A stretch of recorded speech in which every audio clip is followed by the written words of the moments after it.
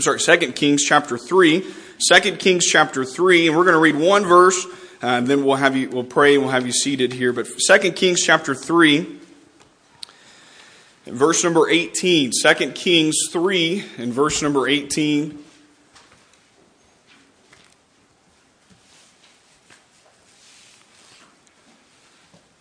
Amen. 2 Kings chapter 3, verse number 18. We'll read this. It's just one verse. We'll pause at any punctuation.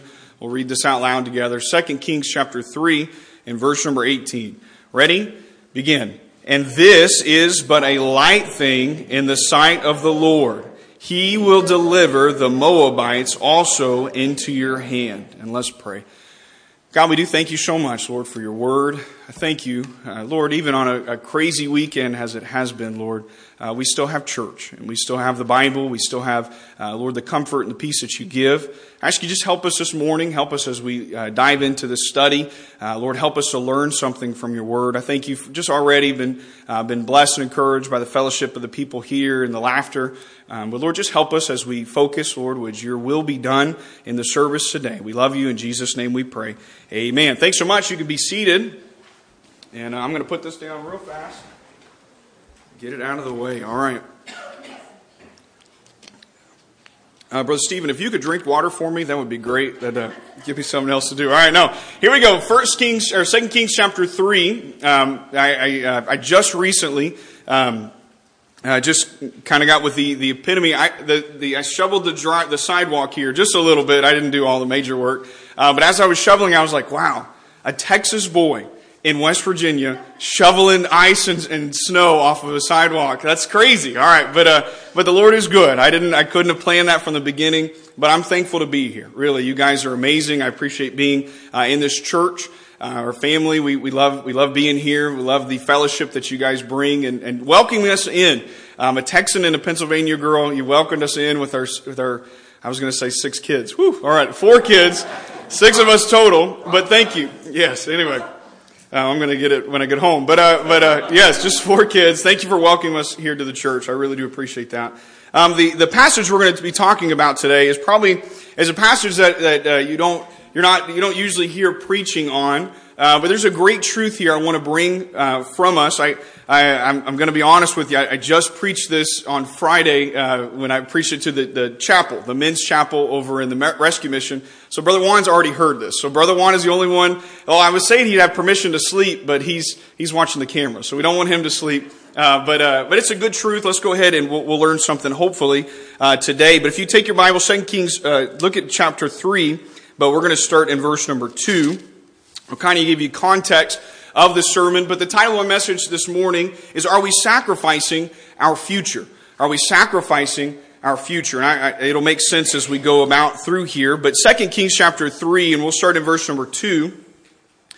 We see here there's a king of Israel, and we see a very broad description, or a very specific description of this king of Israel, Joram. Verse number 2, the Bible says this, And he wrought evil in the sight of the Lord, but not like his father and like his mother, for he put away the image of Baal that his father had made. Nevertheless, he cleaved into the sins of Jeroboam, the son of Nebat, which made Israel to sin, and he departed not therefrom. Now, we are introduced to this new king. Ahab was the king, his father, and Ahab was a very wicked king. The Bible talks about Ahab being the most wicked king in Israel, and him and Jezebel were a dynamic duo, and causing the children of Israel to sin greatly.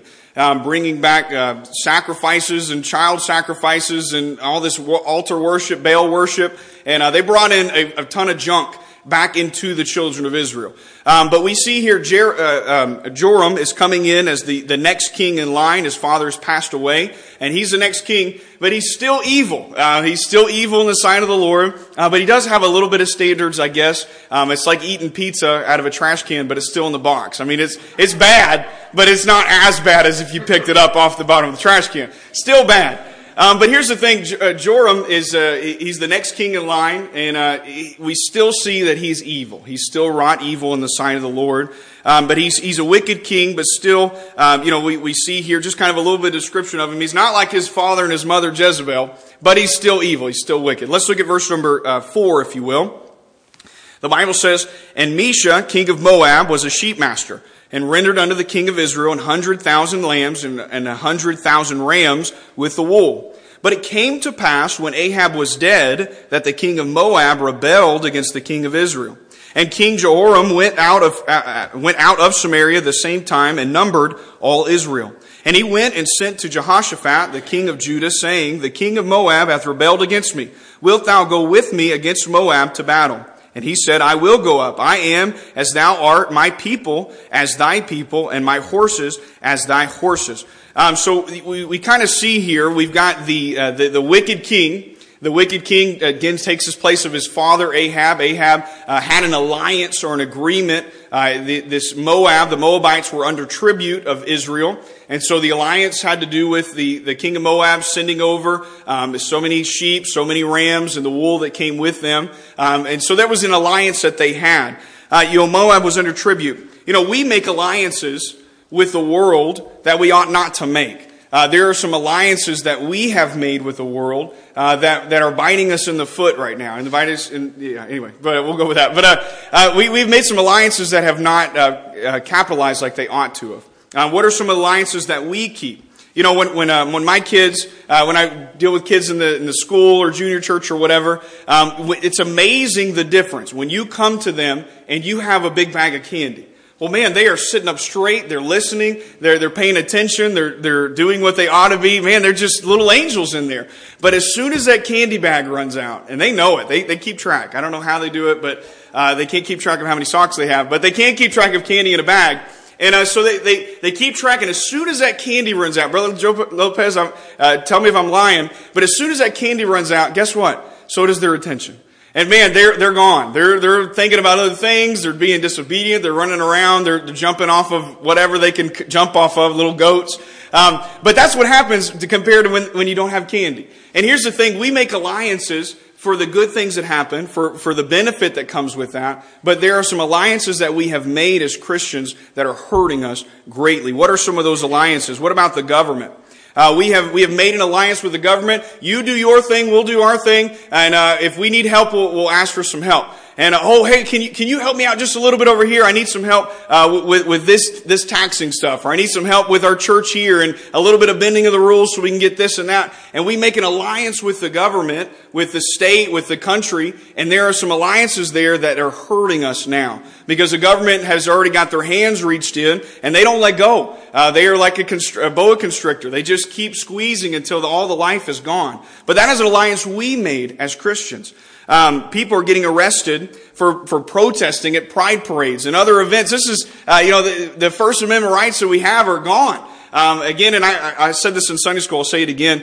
Those rights are not, those are not constitutional rights. Those are God-given rights that the Constitution has written out. That's not, the government does not give me my freedom of speech, does not give me the inalienable rights that we have as Americans. That comes from God. The government is just supposed to protect those rights. But the rights themselves, they come from God. But we've made an alliance with the government. We've let them we've gotten a little too cozy with the government, with the state, and we're getting bit because of that. What are some other things? What about the public schools? We've made an alliance. Oh, they're okay. It's fine to have the government education. It'll be fine. And we're seeing, kitty litter boxes being put into classrooms.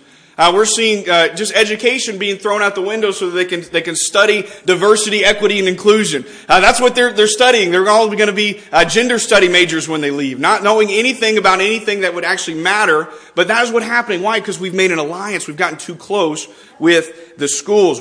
Kids are being taught about multiple genders, promiscuity, and everything they don't need, except for the essentials. And that is because of an alliance that we've made. We just let them be them, and we're going to focus on our part over here instead of altering or helping what we ought to do, standing for right. Then what about entertainment?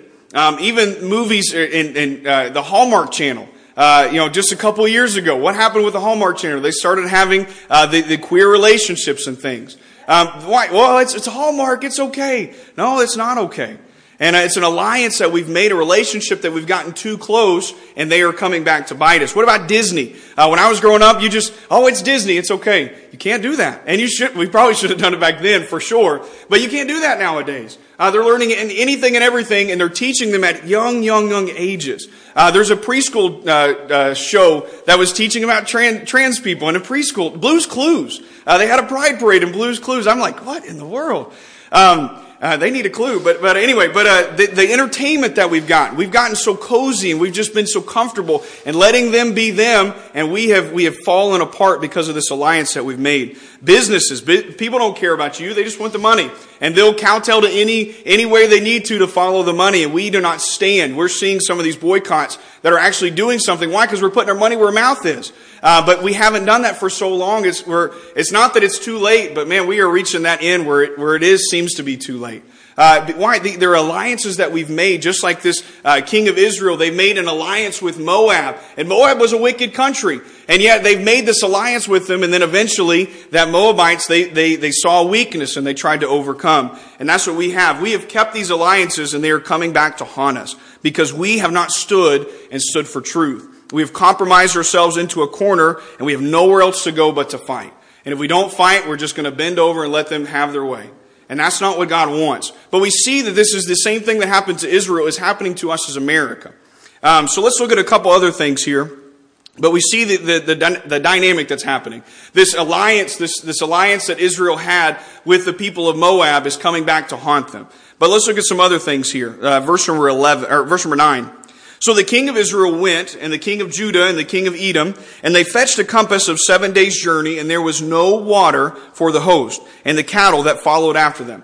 Now, I'm not a biologist, but I understand that we need water, all right? You can go a day or 2 days without water, but eventually you're going to need some water. And we see that the king of Edom, the king of Israel, the king of Judah, they are out of water. They've gone a 7-day journey, and they're out of water. Let's keep reading.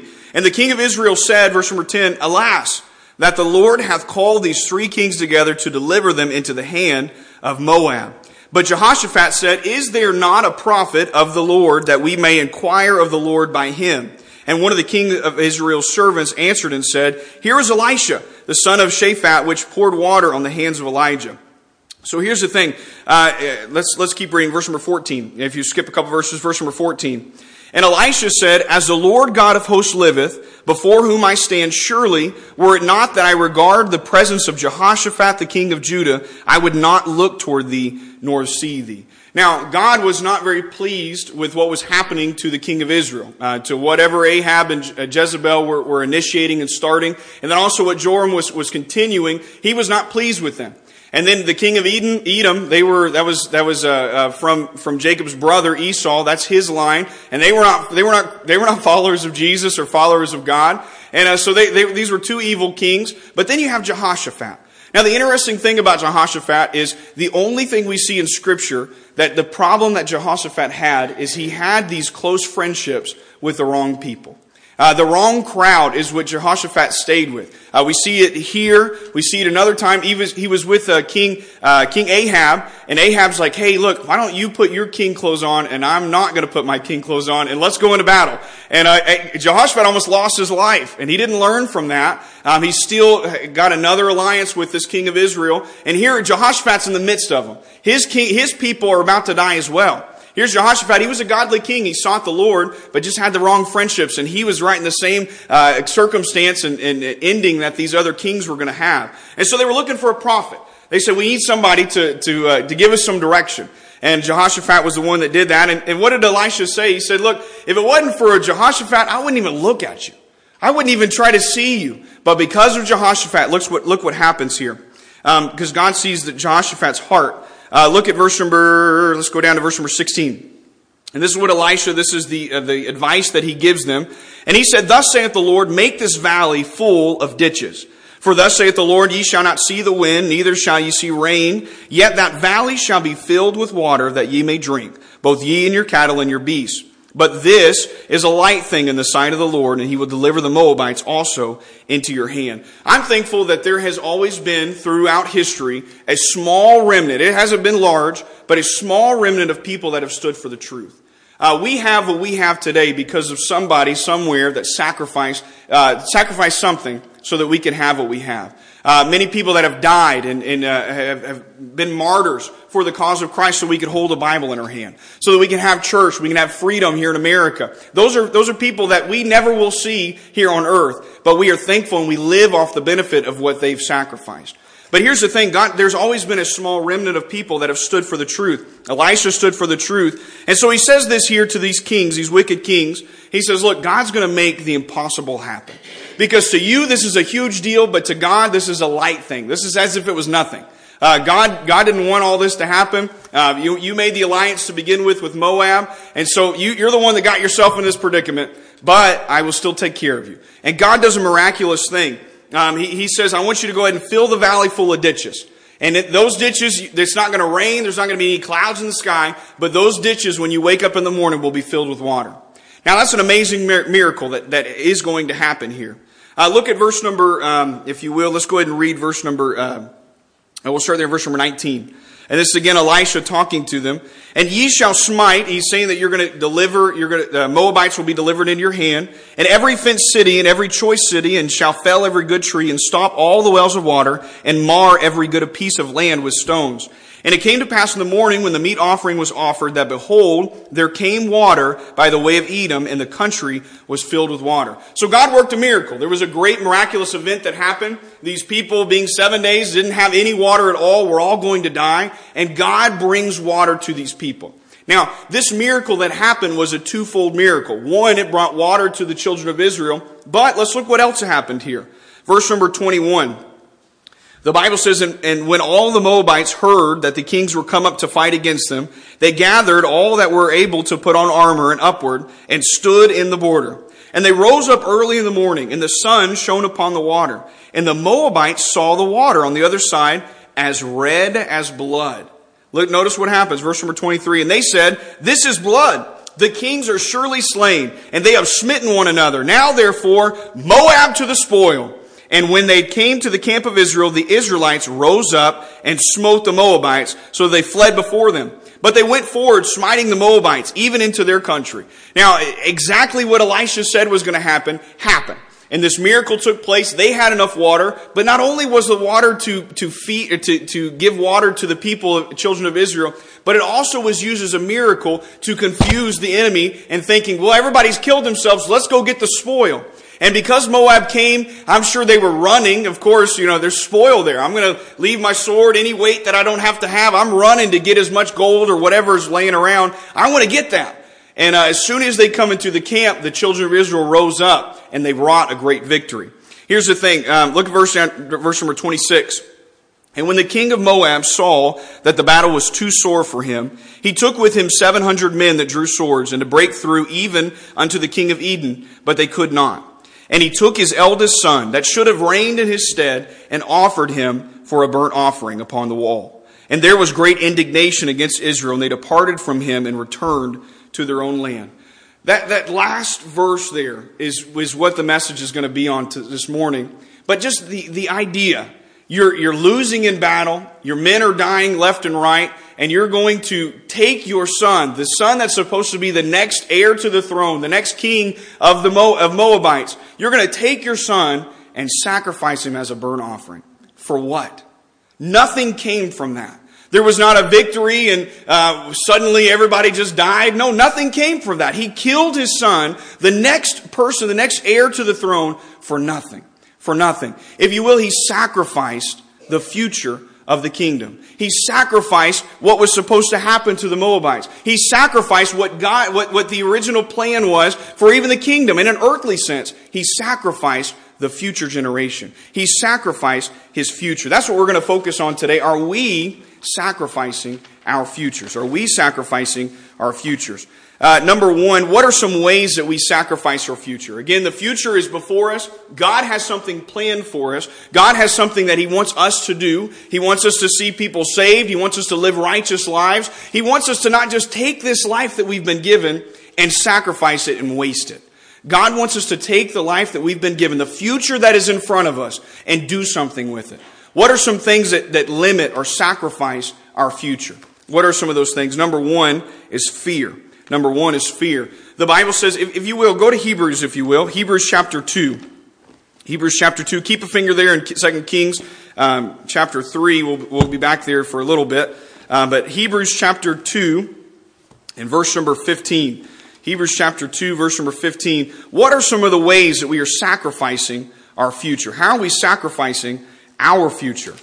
We as Christians, unfortunately, just like this king, we are sacrificing our future for the very same reasons that this king of Moab, this wicked king of Moab, did as well. So let's look at some of those reasons. Number one is fear. Number one is fear. The Bible says in Hebrews chapter 2, verse number 15, the Bible says this, and deliver them who through fear of death were all their lifetime subject to bondage. Now, the people in the world are subject all of their life to bondage. Why? Because of a fear of death. This fear of death is everywhere. The fear, this world sells and lives off of fear. That's how kings rule. That's how marketplace operates. There's a huge market or a huge upsell for fear. What about insurance? Okay. I've got insurance. Before I went to Mexico, my wife was like, you better get some life insurance. Okay. And I was going to Mexico for a couple days, or I think for 2 weeks. I was going to do some missions work there. But before I left, you better get that insurance. And man, when I was on the phone with the insurance guy, I was like, well, this is the amount I want. This is how long I want it to be, just a term insurance. And he's like, are you sure? I mean, how many kids do you have? I was like, well, and he was like, man, you wouldn't want anything to happen to those little kids.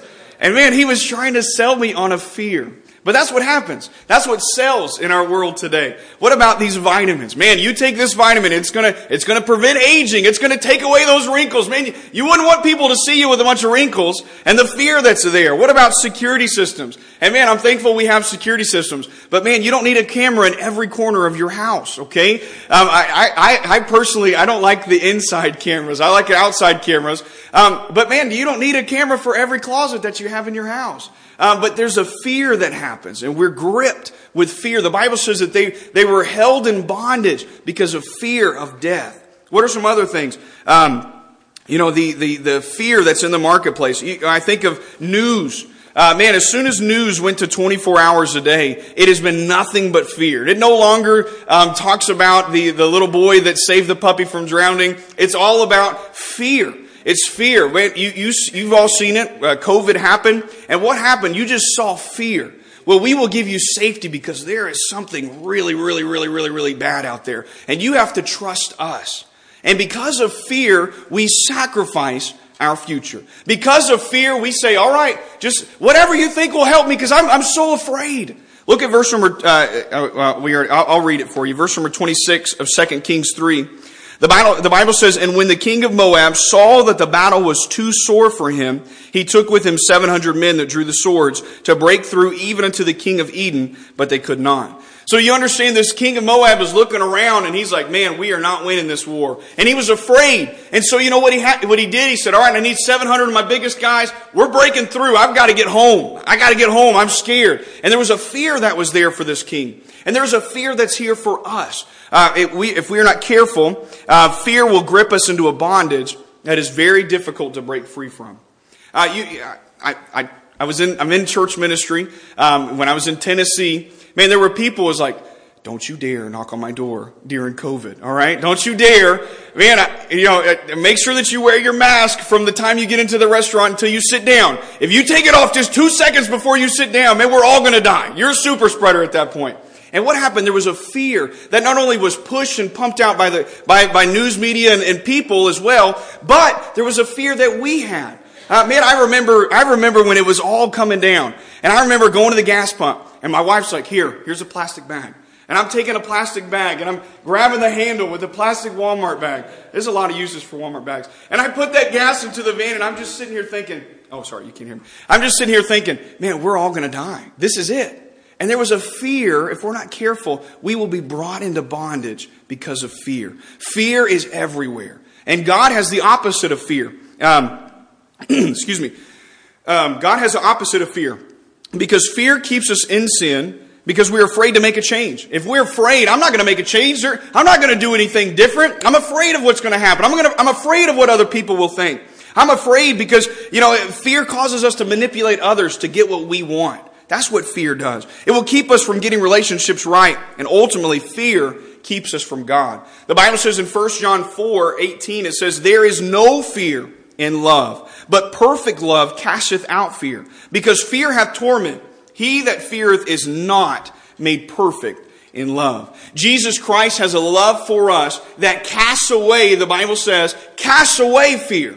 So you say, I'm afraid. I don't know what's going to happen. Man, I don't know what's down the road. But God says, the love that I have casts away that fear. God's remedy for fear is the perfect Christ-filled love. We are to cast out fear by showing and living Christ's perfect love.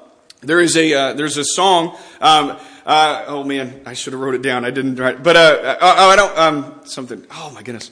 About tomorrow. Yeah. Anyway, never mind. Sorry.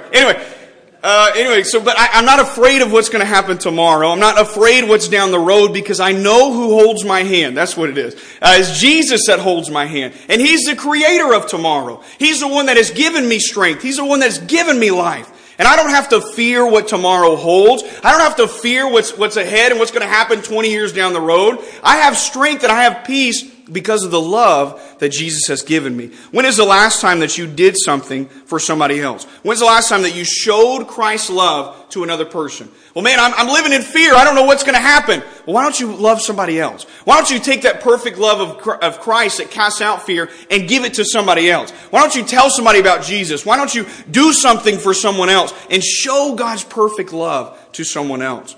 This is the greatest description of God's love that I've ever come across. And it's in the song, The Love of God. "Could we with ink the ocean fill, and were the skies of parchment made, were every stalk on earth a quill, and everyone a scribe by trade, to write the love of God above would drain the ocean dry, nor could the scroll contain the whole, though stretched from sky to sky." That is the love of God. God's love transcends any fear that we may have. God's love goes before anything that would keep you in fear, in bondage of fear. God's love is what casts out that fear. So if you're afraid this morning, you're afraid of what's happening, you're afraid of what's going to happen. Man, when we started having kids, man, people told us, man, you don't need to be having kids right now. This is too crazy in this world. And man, we were there for a little bit. Man, do we have kids? I don't know what's going to happen.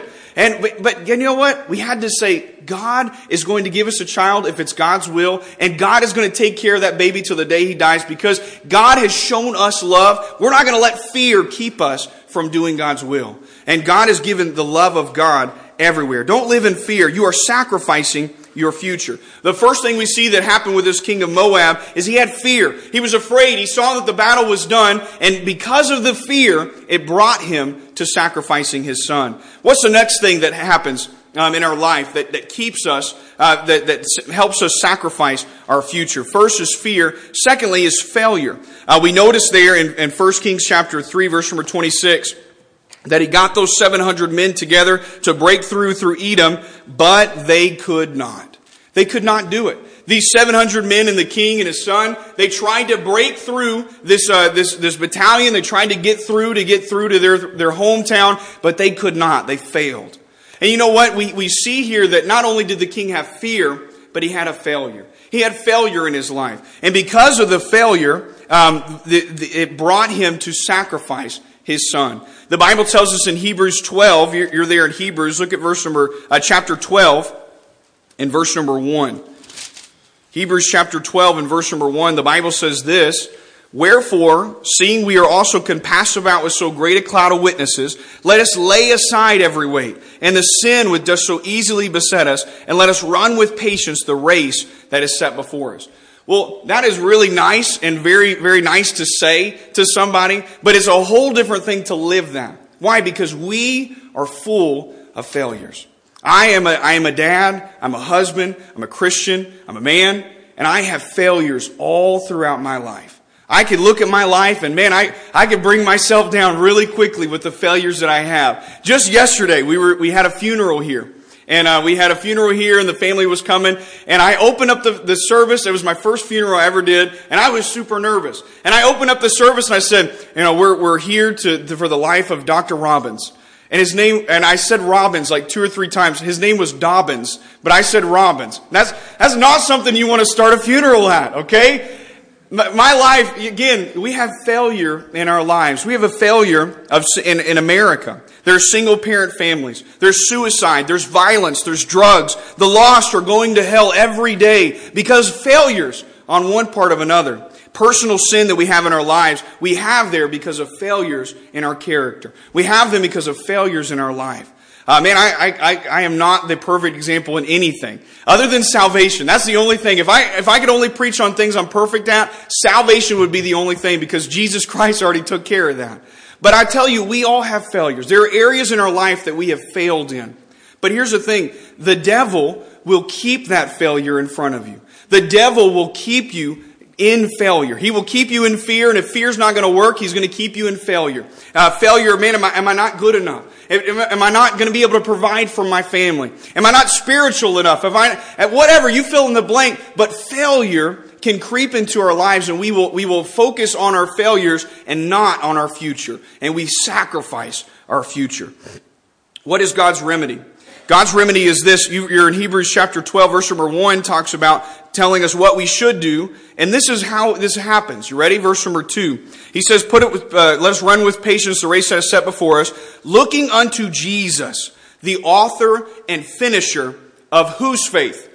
Our faith. Jesus is the author and the finisher of our faith. Where I have mistakes, where I have failures, where I stutter, where I make mistakes and cause myself to stumble, God is the one that completes my faith. God is the one that makes up the difference. God is the one that fills in those gaps and fills in those cracks and fills in those holes in my life. Where I have failure, God can bring success. Where I have weaknesses, God's strength can be made perfect because God is the God of failure. God understands that we are failures. And God takes our failures and does something beautiful, something special with those failures. That's God's remedy, is looking to who? Jesus. Not looking at my problems, not looking at my failures, but I'm looking to Jesus because He is the author and the finisher of my faith. It's not me trying to do the best that I can. Yes, you should do the best you can, but you are going to fail. And if you rely only on your works and your goodness, you are going to fail. You need Jesus Christ. You need Jesus Christ to fill in those gaps. When you have low days, when you don't feel sufficient, look to Jesus. His strength is made perfect in weakness. Go ahead and turn back to 2 Kings chapter 3. And look at verse number 27. So we understand that this king of Moab, he sacrificed his future, one, because of fear, secondly, because of failure. But then look at verse number 27. Then he took his eldest son that should have reigned in his stead and offered him for a burnt offering upon the wall. And there was great indignation against Israel. And they departed from him and returned to their own land. We understand, number one, in this king, he sacrificed his future. He sacrificed the future of so many people because of fear, because of failure, but also because of frustration. He had indignation. There was a hatred towards Israel. He was frustrated with the whole situation, and he let frustration sacrifice his future. You know what happens in our lives is that we let frustration build. We let tension build.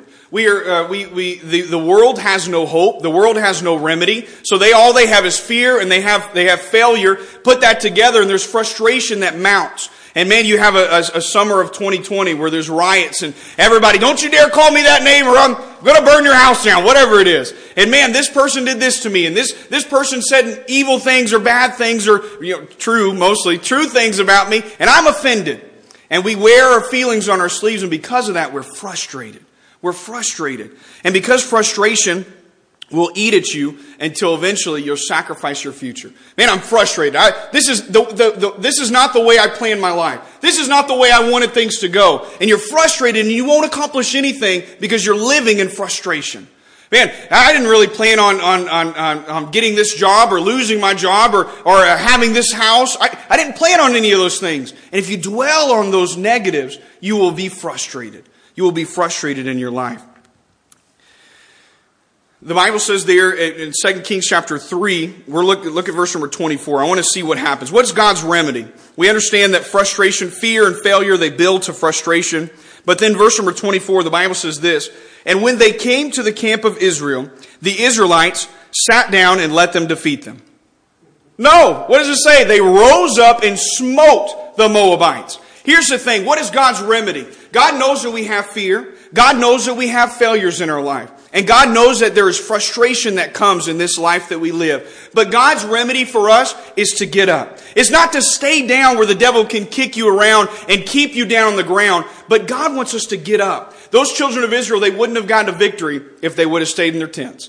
They wouldn't have had a victory if they would have stayed down, but they rose up. They said, you know what? We're coming after this enemy head on. We're going to attack this enemy. And because of them rising up, they got to defeat the Moabites. Don't let the devil keep you down. You're not going to be frustrated when you're thinking about God's love. You're not going to be frustrated when you're helping other people and sharing God's love with other people. You're not going to be frustrated when you're leaning on God in your failures. That is where the frustration comes. But you're not going to be frustrated if you rise up. Don't let the devil keep you down. Don't let the circumstances of life hold you down where you're not able to do anything. God has given you life. God has given you breath. This is not the end of your life. God still has something for you to do. He's not done with you. Your future is not expendable. Don't waste this life that God has given you. Don't waste it with the world and frilly things and things like that are just for entertainment. I'm not against entertainment. But don't spend your life on those things. And when you die and go to heaven, God says, you live in America. You had the whole King James Bible. You had everything that you needed to tell somebody about Jesus Christ. And you got the brand new house. Woohoo! Good for you. Now go ahead. Get inside. I don't want that to happen to me. God has given us so much, and yet we let these failures and the fear of our life keep us from what God has for us. We sacrifice our future because of those things. Here's the thing, and I'm almost finished here. But if you are not saved, you do not have,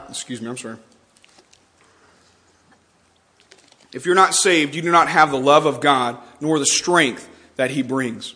All of these things come from our Heavenly Father.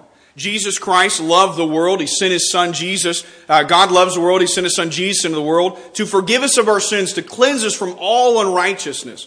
But if I don't have Jesus' gift in my heart, if I don't know for sure I'm going to heaven, imagine the fear that I would have. Imagine the failures, because again, nobody, even the monk that sits in the wherever in Asia, and he just sits there for his whole life and doesn't do anything wrong, he's still a sinner. He still deserves to die and go to hell without Jesus Christ, because we are full of failures. We are full of fear, but God is the one that brings life. The Bible says, John 3:36, he that believeth on the Son hath everlasting life. He that believeth not the Son shall not see life, but the wrath of God abideth on him. That's God's wrath. A lot of people tell me, well, we're all God's children. No, we're not. We're all God's creation. You don't become a child of God until 1 John 12 tells us that as many as received Him, to them gave He power to become the sons of God. You have to receive Jesus Christ. You have to receive the gift of salvation. If you don't, you have the wrath of God abiding on your life. Trust in Jesus today. You will not regret it. He will fill you with love, and you'll be reconciled to God. You have to decide this morning, look, God has given us a future. I don't know what that is. Everybody has a different future. My future is different, looks different than Brother Heaney back there. My future looks different than Brother Randy. But God is not done with you. Don't waste these last years. Who knows what's going to happen this year? It's an election year. Man, anything crazy could happen. I do not want to waste this time. I remember again in 2020, and I reference that because it's an easy thing for us to realize the fear that was there. But I remember we were in lockdown. It was just the beginning. And I remember thinking, man, if the Lord comes back and I have wasted all this time that I could have been telling somebody about Him. When you can't go soul winning, I think, wow, what have I done? It was even to the point where I dressed in a suit. I was actually wearing this suit here. I dressed in a suit and I stood on the corner of a street with a cardboard sign. And I said, do you need hope? And I had a big old question mark on it. And I was giving people gospel tracts because nobody wanted to have you come to their door anymore. And man, but I had to realize, look, God has only given us a short window of time. Nobody is promised to live until you're 80. Nobody is promised tomorrow. Don't waste the future God has for you. Man, you woke up today, do something for God today. Man, you live in fear. Man, think about God's love. Show God's love to somebody else. You're dwelling on the failures that you've had in your life. Don't let those failures keep you down. Look to Jesus. Look to Jesus. And don't be frustrated. Think about Jesus' love. Think about Jesus Christ. He's the only one that helps us. He's the only one that's going to get you out of here. He's the only one that can help you do what you need to do for your future. If I could do what God wanted me to do by myself, then what's the point of the Holy Spirit? What's the point of God's power? No, I cannot do what God wants me to do without Him. And so I say, Jesus, I know I'm a failure. Jesus, I know I have weaknesses and I have mistakes in my life, but would you do something through my life? God, would you give me what I need for tomorrow? Would you give me what I need to be able to accomplish your will in my life? God has a will for us. Are we sacrificing that future? Are we sacrificing it for entertainment, for the world? Are we giving it to God and giving the best we can while the time we have left here on earth? That's my message today. God loves you and He wants you to do something. He's not done with you. Most of you walked in here just fine. God still has a plan and a purpose for you. Don't waste the future you've been given. Let's go ahead and bow our heads and pray. If you're here this morning and you do not know for sure that if you died you'd go to heaven, you can know that for sure. There's no magic 12 steps. There's not magic words you have to repeat. It's only in believing in Jesus Christ. That's it. And if you do not know for sure that you're going to heaven, God wants you to receive salvation. He's done everything He needs to do. He's left it up to you. The decision is yours if you want to accept Him.